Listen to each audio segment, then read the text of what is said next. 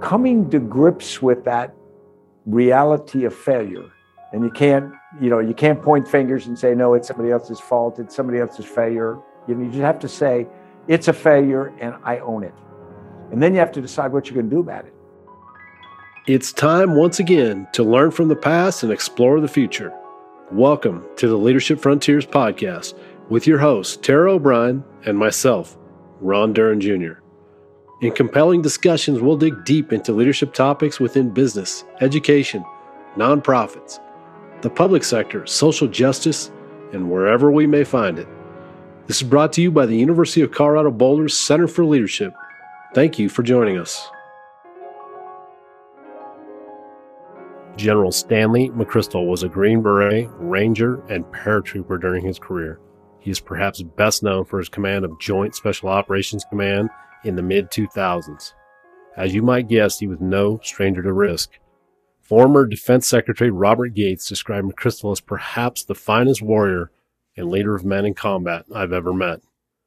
After retiring from the military, McChrystal founded the McChrystal Group in January 2011 to deliver innovative leadership solutions to businesses globally in order to help them transform and succeed in challenging, dynamic environments. Our other guest is Anna Butrico. She's an associate at McChrystal Group where she focuses on thought leadership. She is the co-author with Stan for their newly released book, Risk, A User's Guide. Both Stan and Anna can be reached through the McChrystal Group at www.mcchrystalgroup.com, and this link, as well as a link to their book, in the show notes. General McChrystal will also be the featured speaker for the Leo Hill Leadership Speaker Series on February 28th at 7:30 p.m. in the Mackey Auditorium on the beautiful campus of the University of Colorado. I'm confident you're going to enjoy this enlightening discussion as much as I did about leadership, risk, vulnerability, learning, and being adaptable. Enjoy the show. I have to be honest, as I was getting prepared for the show, I didn't know that I was going to have two wonderful guests. So that's a pleasant surprise that Anna is joining us as well. Let me start by saying this. I've been looking forward to this discussion since we basically got this on the schedule several weeks ago. I've listened to your podcast, several of your episodes, read your book, Team of Teams. I haven't read the new one yet, but it's in my queue. I feel like it's a great honor for me to be sitting here talking to both of you. I want to say thank you, General, for your service, many, many years of service to the country, and for both of you giving back and sharing your wisdom with our listeners today. Well, and Ron, please call me Stan. Will do. I had to throw that in there at least once. I've been called a lot of other things too, so Stan would be great. All right. So in that vein, let me start this first question with you, Stan. You know, you've been retired from the military for, I think it's been about a decade. And from what I can tell, you haven't slowed down a bit. What drives your passion to keep adding value to the world? I mean, I feel like you've earned maybe an easy retirement. Why not just have a cold beer on a tropical beach somewhere? What keeps you going? Ron, you sold me. I'm heading off to the beach. No, the reality is when I left the service, and to be really candid, it felt like I had an incomplete in the course because I left the military suddenly, not in the moment I expected to. I was expecting to stay a couple of years longer. So I had things that I wanted to prove to myself. And so I entered the civilian world with no plan, no idea what I wanted to do. And then what I found was we started McChrystal Group. I started teaching. I wrote my memoirs, and then I've been involved in a series of books after that. And they became very enriching experiences, like Anna and I writing this most recent book together. These are things I never thought I'd do when I was in uniform. And yet I've gotten to know people and get perspectives and study things. And that has been like a gift. I tell people all the time, you know, I've had a couple of unlucky things in my life, but for the most part, people should bet on me at Las Vegas because ever since I retired, I've just had this good fortune in opportunities and relationships. And so that's what keeps me moving. And I like that. Let me just kind of follow that up with, I feel like and maybe this sounds maybe a little touchy feely, but positive energy attracts positive energy, right? This quantum physics kind of thing. And I think in some sense, we make our own luck. Do you agree with that, Stan? I do. I think we certainly make the atmosphere around us. We sort of make the weather system that governs us. If you finish a career and it's not exactly the finish what you want, you can live for the rest of your life in bitterness, and you can sort of be an aggrieved, angry old general. And what was the point? There's just no advantage. And so what I decided to do is focus forward. I joke that, my wife helps me do that because that's her mindset. And she lives life like she drives with no use for the rearview mirror. And it just allows you to do things that the baggage of being bitter doesn't afford you. Wonderful, wonderful advice, I think. Anna, how did you get involved with writing a book with Stan and really this topic, which we're going to talk about later, this topic of risk? How did you get involved in this? So yeah, it's been almost 4-year journey now. So I was an intern at McChrystal Group. So when I was in college, I spent a summer of 2017 at McChrystal Group. I really enjoyed the work that we were doing with our clients, helping them adopt the team of teams methodology. So I was really fascinated. I partnered with a nonprofit during my summertime there. I was offered a return offer, came back full-time, and really was on the consulting side of the house at McChrystal Group. So I was with an oil and gas company for 10 months, helping execute leadership development programs. I have a background in English and communication studies, so I a little bit of a rhetorical background and training. So the opportunity presented itself to apply for General McChrystal's speechwriter. I was his speechwriter for a bit. We did speeches, we did written work, and then eventually the book opportunity came up and I was honored to be asked to co-author it. So the topic was something and the thesis was something we worked on together, but risk really was something that he wanted to write from the beginning, but we can get into that. But that's been my journey. So I've seen all sides of the business. Ron, let me tell you how I selected Anna, how I wanted her to first be my speechwriter. The other side of the view. Yeah, I mean, she was an intern and I was impressed, but I didn't watch closely what she did. And then she went out and worked on client side for a while. And then we went on something that the McChrystal Group does, our firm does leadership ventures. And we go do different things that are team building and they're a little bit hard. And we went to Western Virginia to do orienteering. And it was in the middle of the winter and it was wickedly cold. And they broke us into these groups. And Anna and I were part of a 4-person group. And because I was the former soldier, everybody assumed I could land navigate. Bad assumption. But we got maps and compasses and we head off through the woods. And Anna leads us. And I mean, she was like Daniel Boone. She took us through thickets, over hills, through trees, and she was indefatigable. And so I said, anybody who is that focused at getting it done, maybe she was just cold, I don't know, but just so getting it done, so that once we got an opportunity later for me, I needed a speechwriter, and it was the natural. And of course, once she did that for a few months, I said, the only person I want to write a book with is Anna Batrico. That's a great testament right there. And a little bit of grit, huh, Anna? Maybe we get you in the special forces. Let me ask you this, Anna, and I hope this doesn't come across wrong, but did you have a moment when this opportunity came up? Did you have a moment where you said, oh my gosh, I can't do this? Did you have any, what we like to say, imposter syndrome before you said yes? It's a good question. I come from a very supportive family. So when the opportunity presented itself, I said, ooh, what do you think? Do you think that this is something that I'm able to do? Do you think this is something that I can do? I've never written a book. I've never been a speechwriter. I am 4 decades General McChrystal's junior. So I just wanted to make sure that this was in my power and ability to be able to even attempt, let alone achieve. My family is extremely supportive. And so any imposter syndrome that I did inevitably feel, they told me to trust my gut, trust my education, and build a partnership and a relationship with Stan. And that's what I think we've done really throughout this 2-year-long kind of writing journey together. So I think the family and the relationship we built has helped me work around that. We started the book really in the fall of 2019. And in the first week of December, I had to have spine surgery. And I'd had several before. They had to fuse my spine. Okay, no problem. We'll go get this done and move on. Well, after a month, I had complications. So they had to open me up, do it again. And I spent a month in the ICU. Wow. And then had complications. They had to open me up and do it again. And I spent another month in the ICU. And so all this time I'm flat on my back. Anna's starting the book. We're moving along. And then I come out of the ICU and COVID is waiting. And so we are physically separated after that again for more than the next year. So we're doing this virtually. We've got a really tight timeline because we're trying to get this thing done. And so it was harder than it would have been had we had sort of the traditional setup where we sat in the same office or something. And yet Anna, literally at times, she locked herself in the attic, I think, in the New Jersey home. And, like some of this manic researcher / writer and just cranking out stuff. Oh, I'm so keen on this whole idea of doing hard things. So it sounds like a little bit of doing hard things there.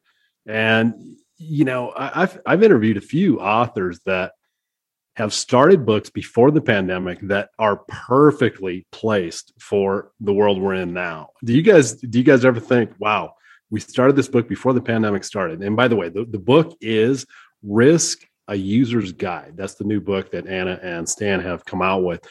And I'm thinking, as we're going through a global pandemic, that's perfectly positioned, don't you think? And what great luck is. Any thoughts on that? Yeah, it's interesting. I remember there was a moment in February when we had a conversation. I sat down in Stan's office and he said, this book's going to be about COVID-19. I mean, maybe not explicitly, but the topic of risk was in our laps. It was in our homes. It was in our offices. It was on our faces with masks.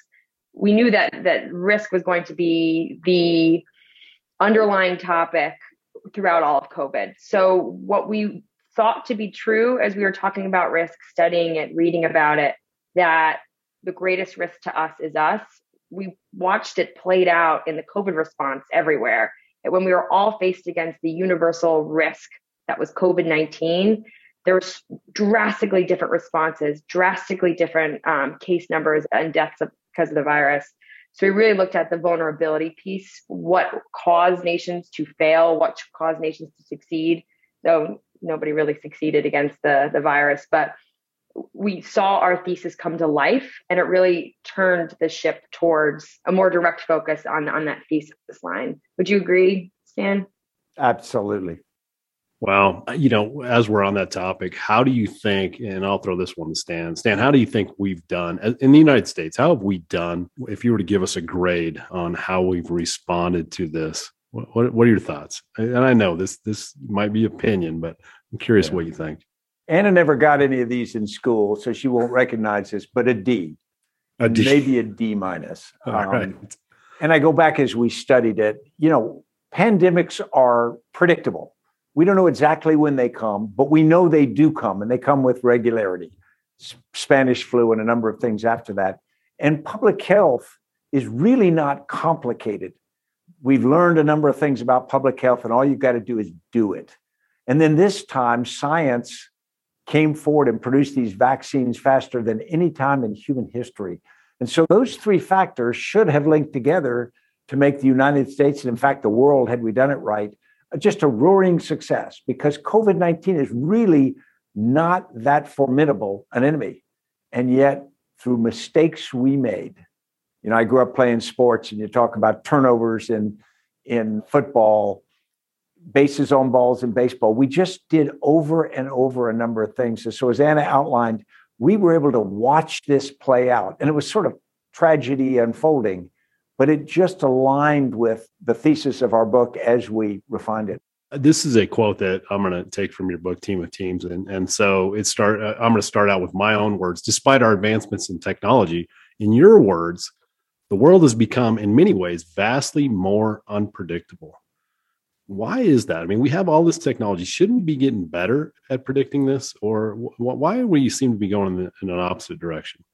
Well, it's interesting. If you take a world that is complicated, that moves at a slower pace with fewer variables, in fact, you can get your mind and arms around that, and you can start to predict things with some level of success.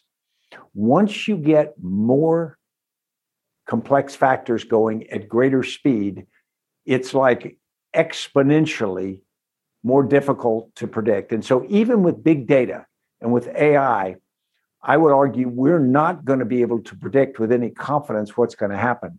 And so that the corollary is we've got to be postured for the unpredictable and the uncertain. That's got to be in our DNA for the future. And let me just follow with that another quote, and again with this idea of prediction. So another quote from Team of Teams: prediction is not the only way to confront threats. Developing resilience, learning how to reconfigure to confront the unknown, is a much more effective way to respond to a complex environment. So let me throw this to you, Anna. How do we prepare ourselves for unknown unknowns? We don't know these things are coming. We have no idea what they are. And how do we prepare ourselves for that?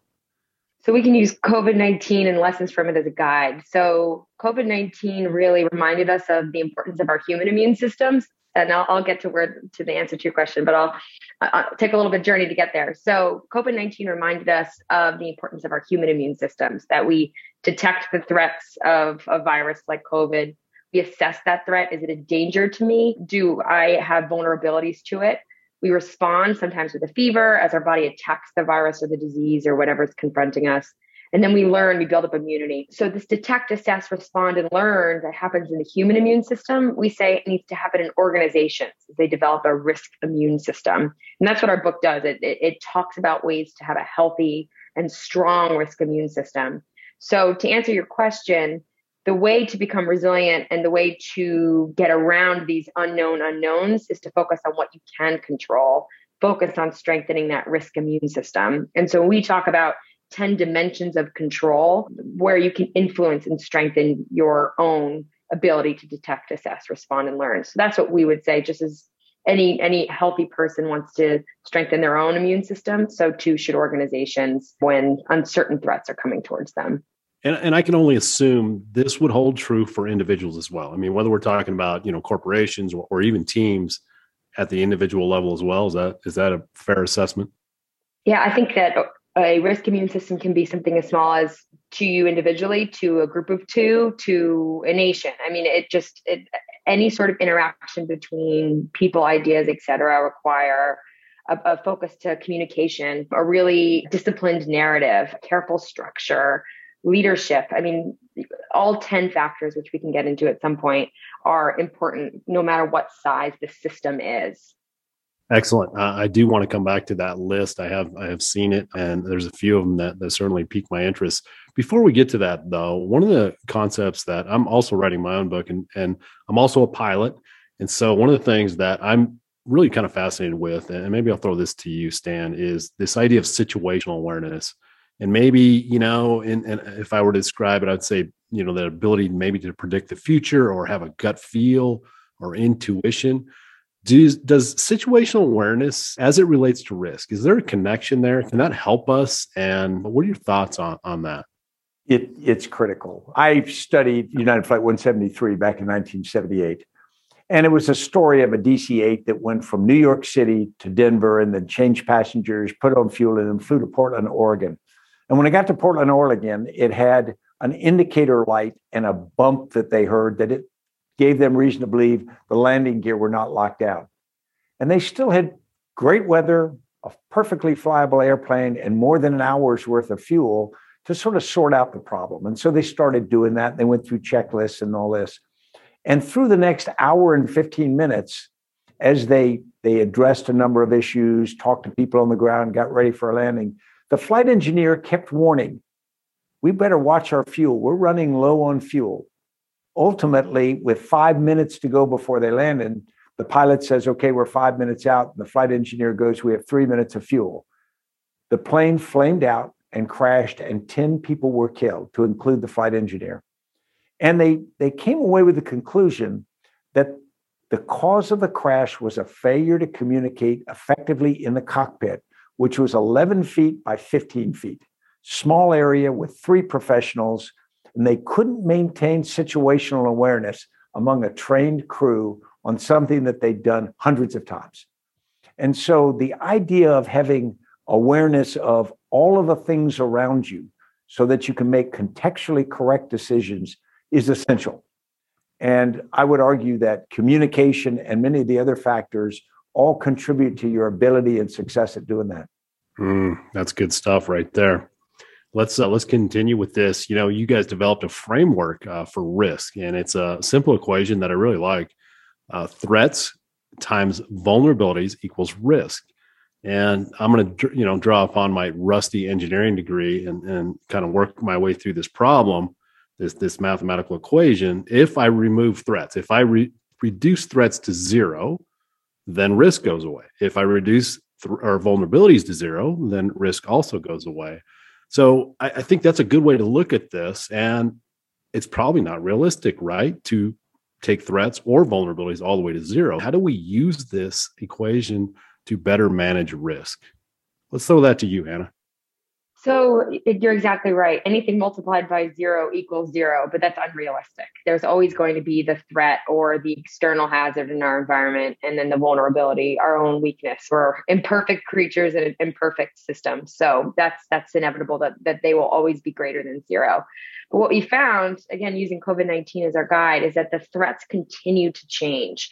So think of COVID-19, for example. We've had the Delta variant. We've had the Omicron variant. We're going to have, I don't know, the end of the Greek alphabet, the Zeta variant within a number of weeks. The threats continue to change. We often stress out and burn calories on that threat, on that big bad wolf that's knocking on our door, when we really should be focused on the vulnerabilities or the tools that we have inside our house to respond to that threat. So while the threats continue to change, that vulnerability piece is what's important, because honestly, we've seen throughout COVID that we can't keep up. The problem will continue to shift. Geopolitically, we've seen something similar, that threats continue to shapeshift and change. Time and time again, are shown that the vulnerability piece is where our attention and focus should be. Naturally, where the book sits, the points that are within your control against the threats that surround. Is this just another way of saying mitigate risk? I would say that it's slightly different, because in some ways, reducing your vulnerability mitigates risk, but many people would equate mitigating risk with avoiding it or doing something to the threat itself to minimize that. And what we argue is you usually won't be able to do much to that threat. Occasionally, you can dodge it or you can reduce it, but usually it's going to arrive at a time and place of its choosing in the form of its choice as well. And so what we really have to do is be strong enough, resilient enough, so that we can deal with it when it arrives. Anna talked about the human immune system. In fact, the human body ingests, it's estimated, 10,000 microorganisms every day, any one of which could make us sick or kill us. And wow. So, and many of those it's never seen before. So this ability to detect, assess, respond, and learn is flexibility, adaptability to constantly arriving in different threats. And that's the way I think we need to think. This is kind of fascinating. I once had a guest he was a self-defense expert, and he said that, I don't remember his exact words, but it was something along the lines of, for self-defense, he goes, you need a system that can adapt to whatever is thrown at you. You know, if you practice the same thing over and over again in the gym or whatever in a class, and then something comes at you that you weren't expecting, he goes, then usually the system falls apart. I hear that echo in what you're saying is we want to build, and I think that's one of your 10 items, right, is to be adaptable. Do you want to speak to that?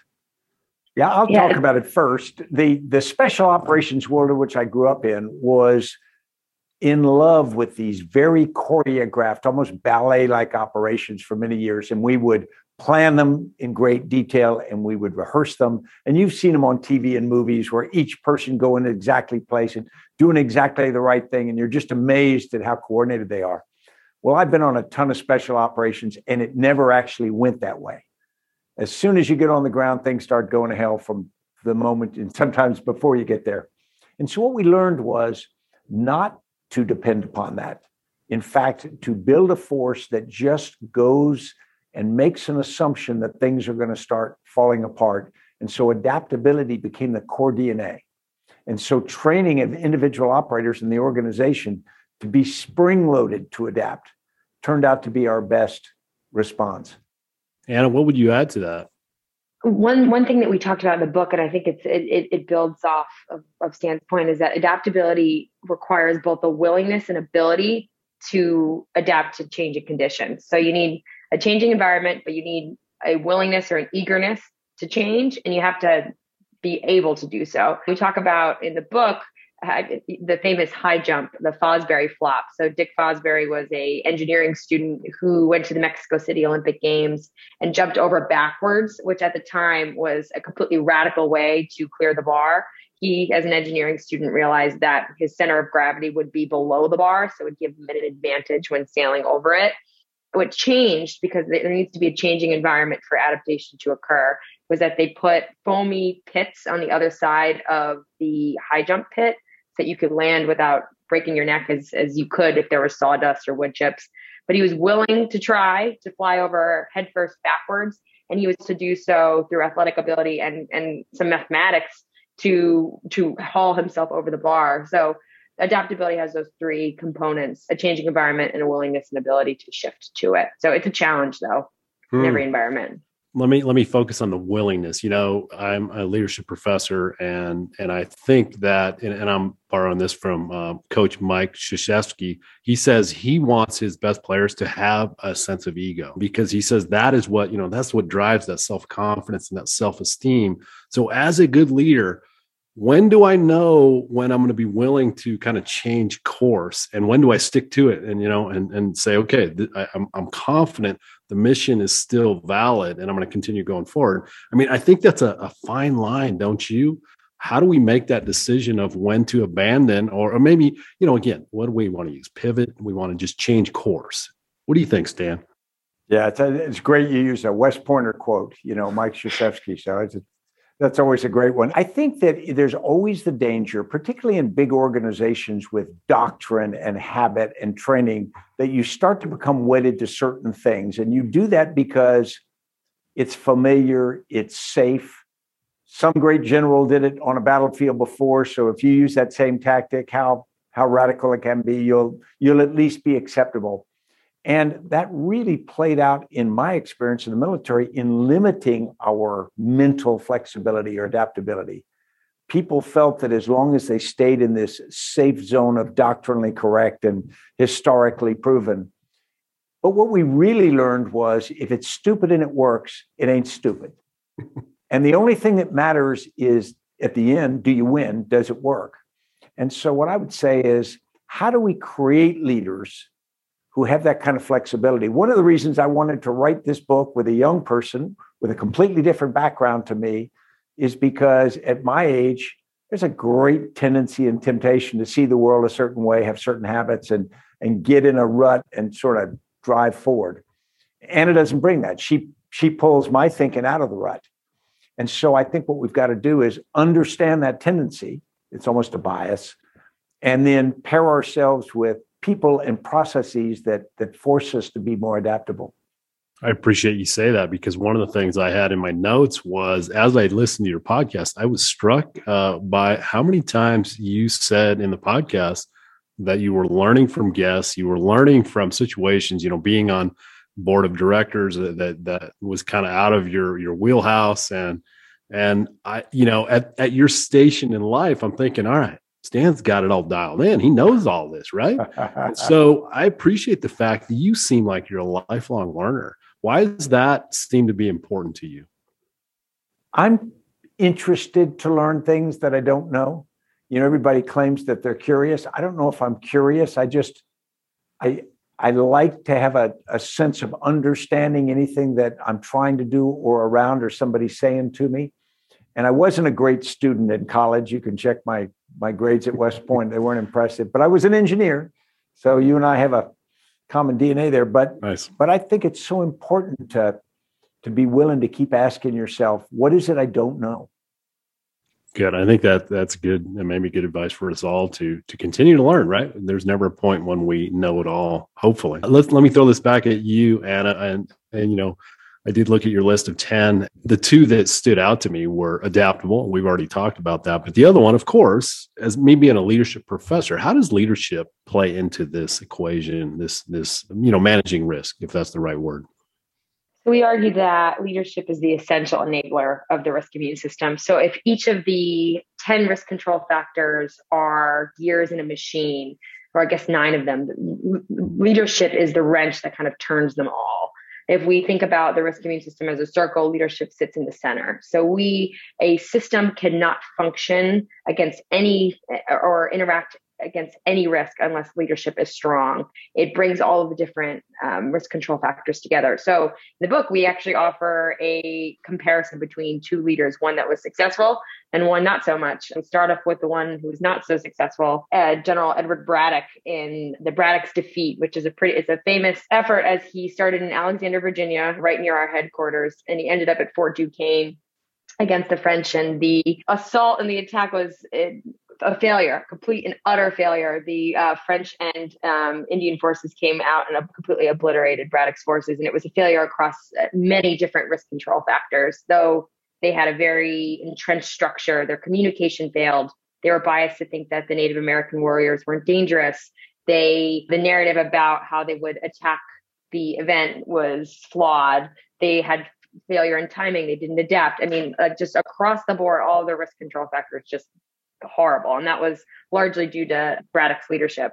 But then on the other side, we offer a positive view. We offer FDR, President Roosevelt, as a very successful orchestrator of all the different risk control factors, particularly during a time of great risk. He had a very positive narrative when he took the presidency. He brought in a very diverse perspective of advisors as he was building the New Deal. He communicated with the fireside chat. So he brought in all the different risk control factors positively. So very different leaders in very different contexts, but their leadership stands out in how they successfully or unsuccessfully led the risk immune system. So it's absolutely critical. A risk immune system will fail unless leadership is successful. That's music to my ears. And I know, Stan, one of your passions is leadership development. And there are many, including myself, who believe there's a void of great leaders, not only in the United States, but around the world. Do you also believe that? And if so, how can we better develop a pipeline of young leaders for the future? Yeah, Ron, I'm going to admit, I don't know the right answer to that. I agree with the premise. I do think that there's a dearth of leadership. And I think much of it can be attributed to the fact that we've created an atmosphere or an environment that doesn't necessarily reinforce the leadership characteristics or character that we want.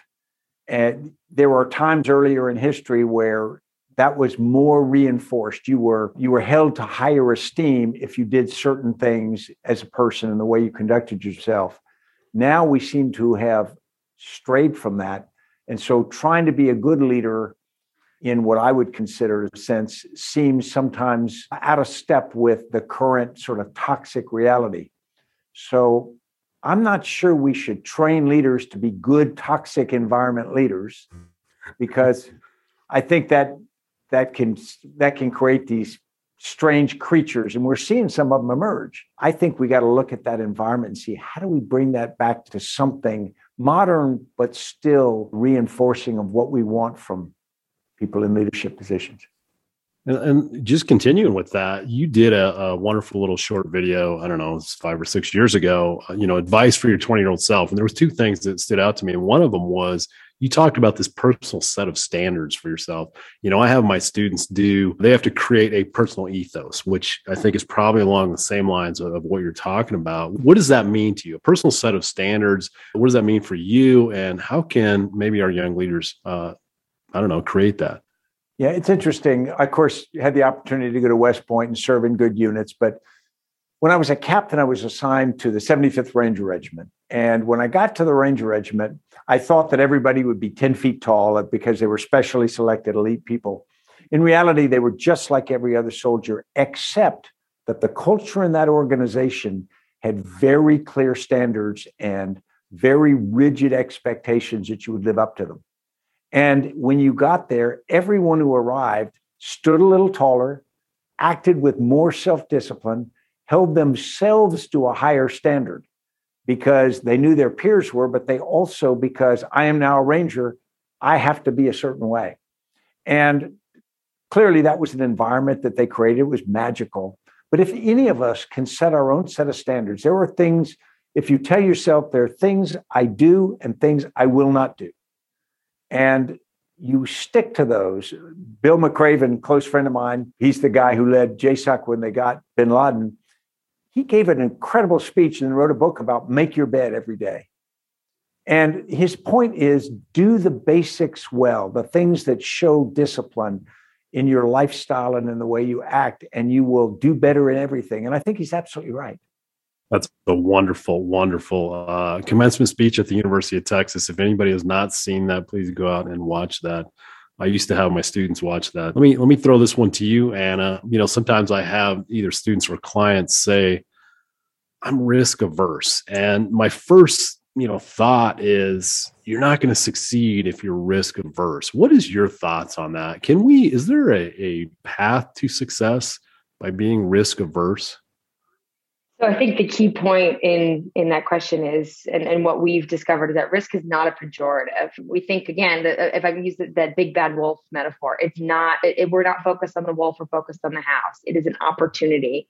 And each risk that you look at or that is confronting you it presents an opportunity for you to strengthen your vulnerabilities, to focus in on factors within your control. So if we focus inward, not outward, there's a huge opportunity. So to be risk averse is to not focus then on the vulnerabilities that surround, to not take the chance to improve your weaknesses. So I think we have to spin risk on its head entirely as we look at challenges that are coming towards us. So if I'm hearing what you're saying, we can't avoid it, right? You can say you're risk averse. I don't know if you're going to go live in a bubble somewhere. It's going to visit you, right? Is that kind of what I'm hearing? Well, threats will continue to change. If it's not, if you're going to sit in your house and there's going to be a threat to staying in your house, there's some sort of, we're never going to be able to keep up, and we're never going to be able to defend ourselves entirely. So rather than burn calories on that, focus on what you can control, because you'll never can outrun it. That's just the truth that COVID has shown us over and over again. Yeah, I've done a podcast with Alex Honnold, the guy who did the free solo climb. And, he takes risks that I wouldn't take but for him, they're not the same risks they would be for me. I'd make it 25 feet up and fall. He is more trained. He's more thoughtful. And so he is not risk irrational. But what he does is he takes probabilities. He thinks about how do I feel? What are the conditions like? Annie Duke, the poker champion, she's very good at that too. She talks about don't just bet everything on the turn of a card. Pay attention, consider probabilities of success and the gain if you are successful. So it's all I would say, a rational, prudent approach, which isn't risk aversion. It is calculating. And so I like your term irrational. That's a nice way to look at that. And by the way, watching that film, my hands were sweating the whole time. I think Stan and you and I are on the same page, because I know that you're not a big fan of Chris Fussell, rock climbing. So I'm afraid of heights. I don't want to be on the side of a rock anytime soon. Let's stick with this idea of risk. Stan, let me throw this one at you, because obviously this is your background, special forces. I think that the average person that looks at, especially through Hollywood, we look at special forces as those are the guys and they go out there and they take big risks, right? They'll throw it all out there and put their lives on the line and take risks. But the backstory to that is quite different, right? How did that start to change for special forces, where actually they don't really take risks? Is that a fair assessment, Stan? I think the way you describe it is you can't say they don't take any risk, but what you can say is they set conditions in their favor. So, for example, most special operations are offensive, meaning you choose the time and place of the action in which you do. So the enemy is reacting to you. You also have done enough intelligence study of the area so you know what you're trying to do. It's like a receiver in football on a muddy field. The receiver going out has an advantage because he knows where he's going. He knows the pattern he's going to run. The defender has got to respond on muddy field to that, and that's hard. So the special operator prepares the fight so that the fight will generally be shaped the way they want it. And that's how, with often smaller forces and things, they can use surprise, they can use conditions, sometimes technological advantages, night vision and things like that to do it. And then the other part that we talked about earlier is mature special operating forces also build into the force some resilience. We used to talk about we wanted very adaptable people in great physical shape with a significant amount of personal courage, audacity. But we never built the plan to rely on that personal courage or the physical strength. The plan was supposed to really not break a sweat. But when things went badly, you had that reserve, that buffer ability to then adapt. What we did was we got better at shaping the situation and trying to reduce the risk to harm to the hostage. But the bottom line is, particularly against any kind of a savvy terrorist or foe, they can create conditions that keeps that risk pretty high. Okay. And so what you have to do is be really good at what you do and try to work through those risks as they appear. What is, in your mind, on the frontier of leadership? Where are we going? What's new? Maybe something old that we're doing a different way. But what do you think is on the cutting edge of leadership? Let's start with you, Anna. I'm relatively new into the workforce. The leader that I've learned most from is Stan. I'm working closely with the book and watching him lead the company. We talk a lot about the future in our No Turning Back podcast. We have a whole future focus series. And so we're thinking ahead of what leaders and what work will look like. I think what COVID-19 has showed us is that leaders, and General McChrystal has told us time and time again, that leaders have to be open. They have to be transparent. They have to say what they know and what they don't. They have to be in the trenches, communicating as quickly and as intimately as one of the pack as they can. I think COVID-19 proved. I don't know. I think people like Mark Zuckerberg, who are younger leaders, I think that's really interesting. How people can lead with different types of influence within an organization without having the tenure, I think is really interesting as well. And I've seen Stan bring other people and other voices into the conversation to define what leadership looks like at our firm and other places. So it's a bit of a sporadic answer. But I think it'll be a combination of getting in the trenches, communicating often, and elevating voices that often haven't been elevated to be a part of that next step forward-looking discussion. And so let me focus on the idea of being transparent. I think there's a lot of people that would say, especially when being transparent means I don't know the answer or I made a mistake. Is that a sign of weakness, you think, Anna, to be that transparent or even, using the word vulnerable? What do you think? Should our leaders do that? I don't think it's a weakness. I think it's a strength. I think, especially to go back to this risk idea, if we're all focused on mitigating our vulnerabilities and identifying and fixing our weaknesses, if it's a part of the conversation of how we're going to improve it, it has to be a positive focus, not a woe is me, I can't do it because of these 900 different reasons.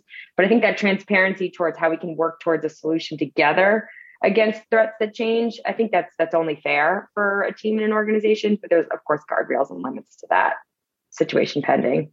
Stan, what would you add to that? What's on the frontier of leadership? I think it's the environment. I think that Anna will be a better leader in the future environment than I would be. I think that it's going to start with a core of values and the self-discipline to adhere to them. But then outside that, you're going to need skills to deal in an environment where information flows so much faster. You can't control the information your organization has like you used to be able to. And so you can't even control their perception of you like you once could, where you could make sure your hair was straight and teeth were brushed and you're looking good when you go out to present yourself. In fact, because of things, you're going to be under scrutiny so much more. And so I think that that's going to take a measure of adept savvy using information technology in the complex environment. But it's going to have to be matched with a core bedrock set of values to which you moor yourself, because otherwise you're going to blow in the wind. And so I think that's what the newer generation will do. And I think many of them, like Anna, are absolutely well equipped to do that, but it's not going to be easy.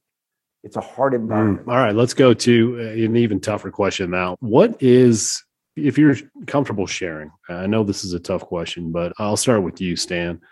What is your greatest failure and what did you learn from it? Yeah. I've got a long list to pick from, but clearly the greatest failure for me is the end of my military career. I was 4-star general with 34 years in service, and an article came out in Rolling Stone magazine that basically described my command team as being, you could say, ill-disciplined, locker room mentality and whatnot. I didn't think it was an accurate article, but it doesn't matter. I'm responsible. And if somebody writes an article about my team, it's my responsibility, both that article could be written and that it ends up on the the desk of the President of the United States, my ultimate commander in chief. And in that moment, that felt like absolute failure. I mean, it still feels like failure. It cost me that job and ended my military career. And so what I failed at that moment was, one, that occurred, but I had all these people who were working for me, and a tremendous number of them had absolute trust in me. Many had come to Afghanistan because I personally asked them to. And we were in our second year of that tour, and many had committed themselves for years before that. And boom, I'm suddenly gone, and I leave them high and dry. And then the Afghan people to whom I'd promised my full commitment, boom, I'm gone again. And so coming to grips with that reality of failure, and you can't point fingers and say, no, it's somebody else's fault, it's somebody else's failure. You just have to say, it's a failure and I own it. And then you have to decide what you're going to do about it. And so this gets around to the idea that we talked about initially earlier. You have to then decide what you're going to be, because if you decide, because I failed, I am going to be a failure, that's going to be my moniker for the rest of my life, you can do that. And in fact, people will invite you out to lunch to hear your story, because if you have enough celebrity in that failure, they will do that. And the key to me, in my mind, is deciding that's not what you are. You can fail and not be a failure, because you get choice there. You have agency over what you are tomorrow. You don't have agency over what happened yesterday. There's no point in relitigating the past, but you decide what it's like tomorrow. And it's not easy.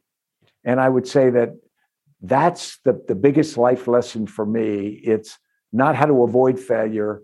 It's what do you do after you failed so that the future is better than it would otherwise be. Words of wisdom. Anna, do you want to take a stab at that? It's hard to follow that. I think that's a poignant way to look at it. And I like what Stan said, that just because you failed, you're not a failure. I can think of plenty of instances. I mean, something for as simple as I bombed an exam in college in computer science. I mean, bombed. And this is not my biggest failure by any means, but I'm using it as a way to explain, I kind of build upon what Stan just said. I mean, I had to withdraw from the class. I have a big old W on my transcript. Stan talked about D's or A's, and I had a big old W from withdrawing. And I think I might shift the question, if I may, a little bit to a weakness rather than a catastrophic failure. In a way, I think that the inability to say, okay, I'm not going to start something that I think is going to end and burn in flames, or to not prioritize well. I think something that I personally struggle with is prioritization, whether that's work, how I prioritize my family, how I prioritize my social. I mean, all of that is a part of a person beyond the books they write, the products they create, the conversations they have when they work in front of a screen. That's something that I always struggled to do. But I think when I do fail or mess up, knowing that I am not a failure because I failed to uphold a relationship or send something in on time or have something that sounds good, written or verbal, if it's for a podcast. I think that's something that I'm working on continually. So W's and transcripts are fine, but I think it's the journey to sort of move on. Thanks for spending your valuable time with us this week. If you enjoyed today's topics, please leave us a review. This will help us reach new listeners who can benefit from these conversations. We'll see you next time.